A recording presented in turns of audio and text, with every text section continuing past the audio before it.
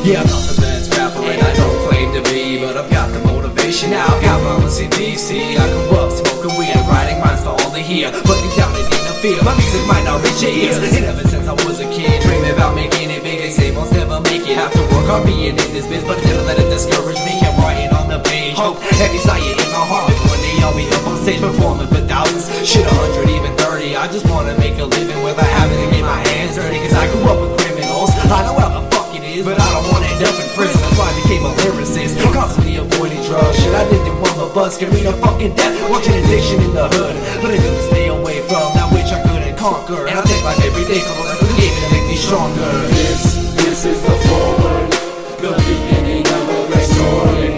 Yeah, this is the foreword, the beginning of a story. This is the foreword, the beginning of a great story.